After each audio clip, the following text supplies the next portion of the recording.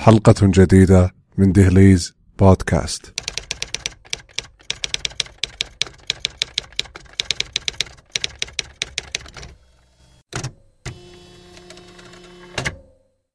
تردد أحمد في أن يخوض في ذلك الفصل الصيفي للجامعة، وبعد تفكير كبير قرر أن يستمتع بعطلته ويفكر بأمر الفصل الصيفي في الجامعة للسنة القادمة. انتهى شهر رمضان وبدأ الصيف يرسل سموه الحارة. لم يكترث أحمد كثيرا بشأن الحر، بل وضع قائمة كبيرة تضم الأشياء التي يرغب في تعلمها في هذه العطلة: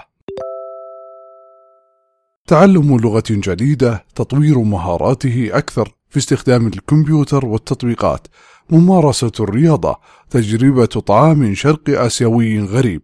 وبالتأكيد التسويف لم ينجح معه، فقرر المضي في النوم المتواصل والسهر الشديد.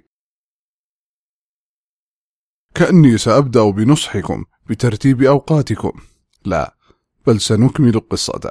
بدأ أحمد بتصفح الإنترنت حتى ظهر له ذلك الإعلان: حقيبة سفر للظهر مجهزة بعدة خرائط حول العالم للرحالة فقط، قم بشرائها الآن فقط ب$50.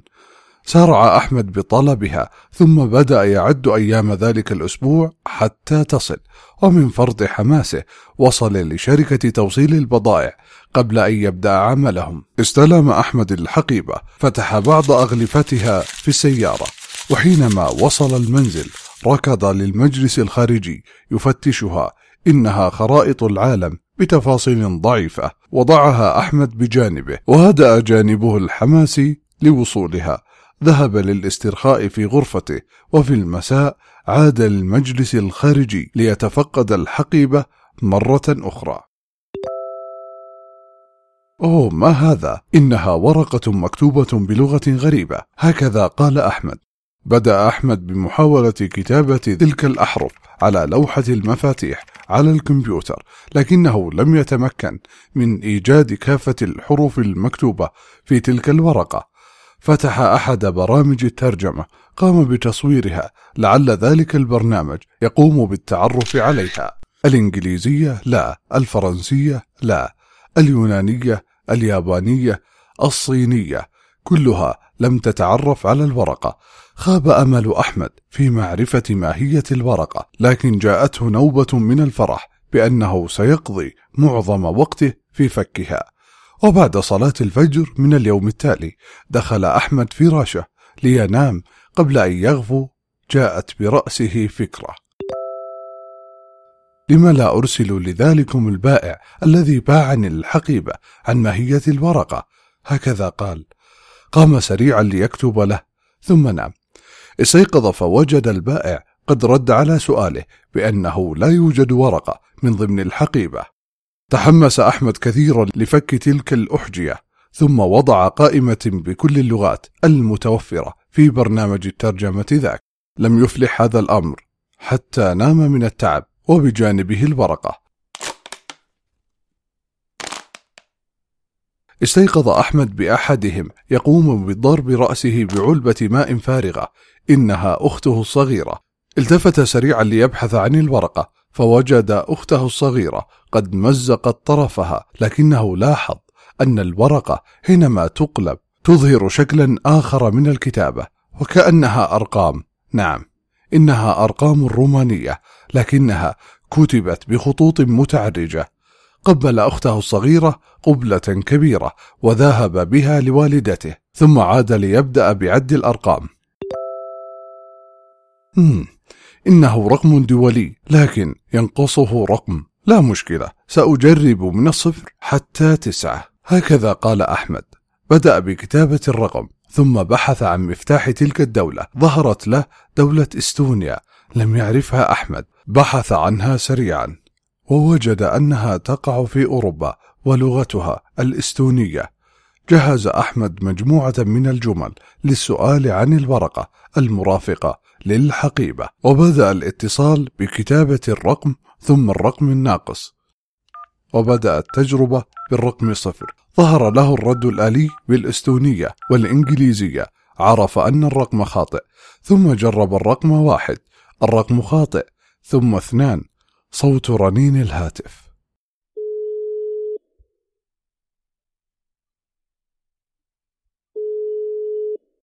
لم يجب أحد. ثم 3، صوت رنين الهاتف، أيضا لم يجب أحد. بدأ المحاولة حتى وصل الرقم 9، لم يفلح في شيء. ذهب ليصلي العصر، ثم عاد لهاتفه ليتفاجأ بوجود رسالة من ذلكم الرقم الغريب، ونهايته الرقم 3. أهلا، بالتأكيد أنت أحمد، كيف هي حقيبتك؟ اقشعر بدن أحمد وحذف الرسالة سريعا.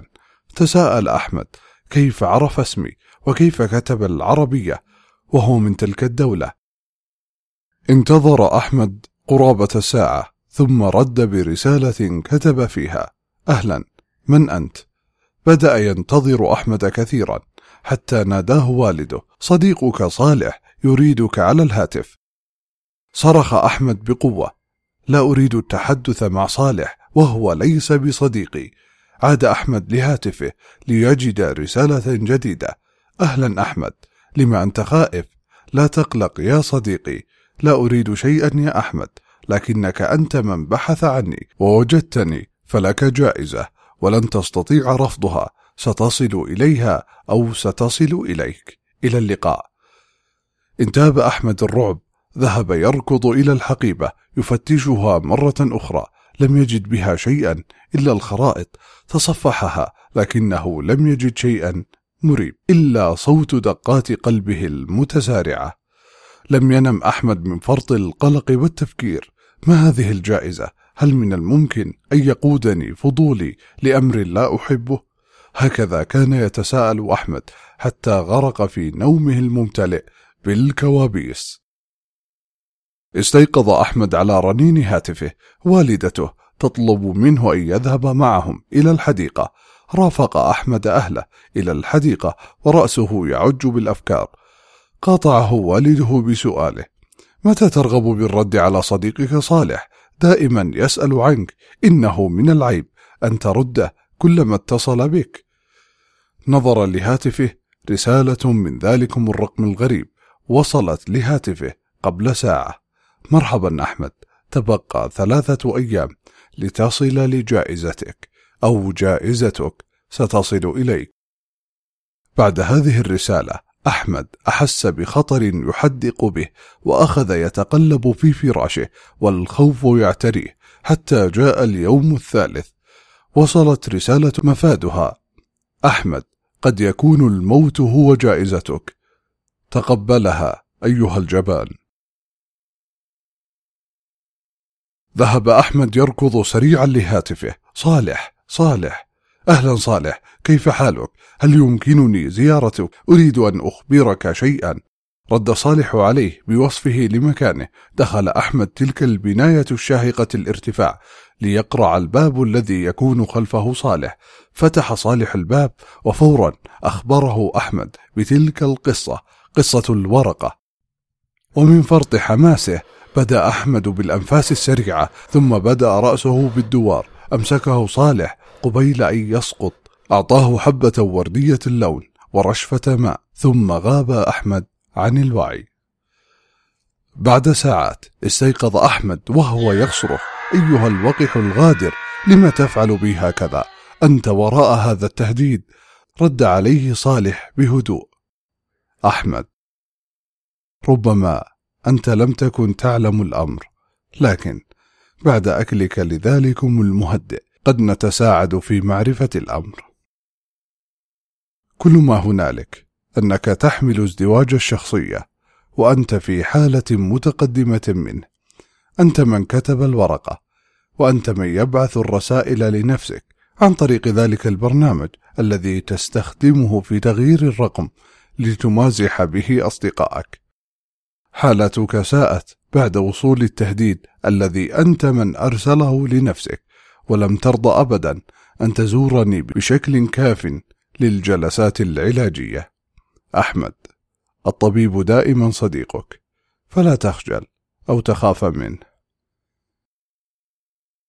شكرا لاستماعكم لهذه الحلقة من دهليز بودكاست. تابعونا على حسابات البرنامج في تويتر وساوند كلاود، وقدموا لنا اقتراحاتكم واستفساراتكم، ويمكنكم الاستماع لكافة حلقات البرنامج على منصة البودكاست في أجهزة أبل. أتمنى لكم يوما جميلا وتسوقا ممتعا على الإنترنت.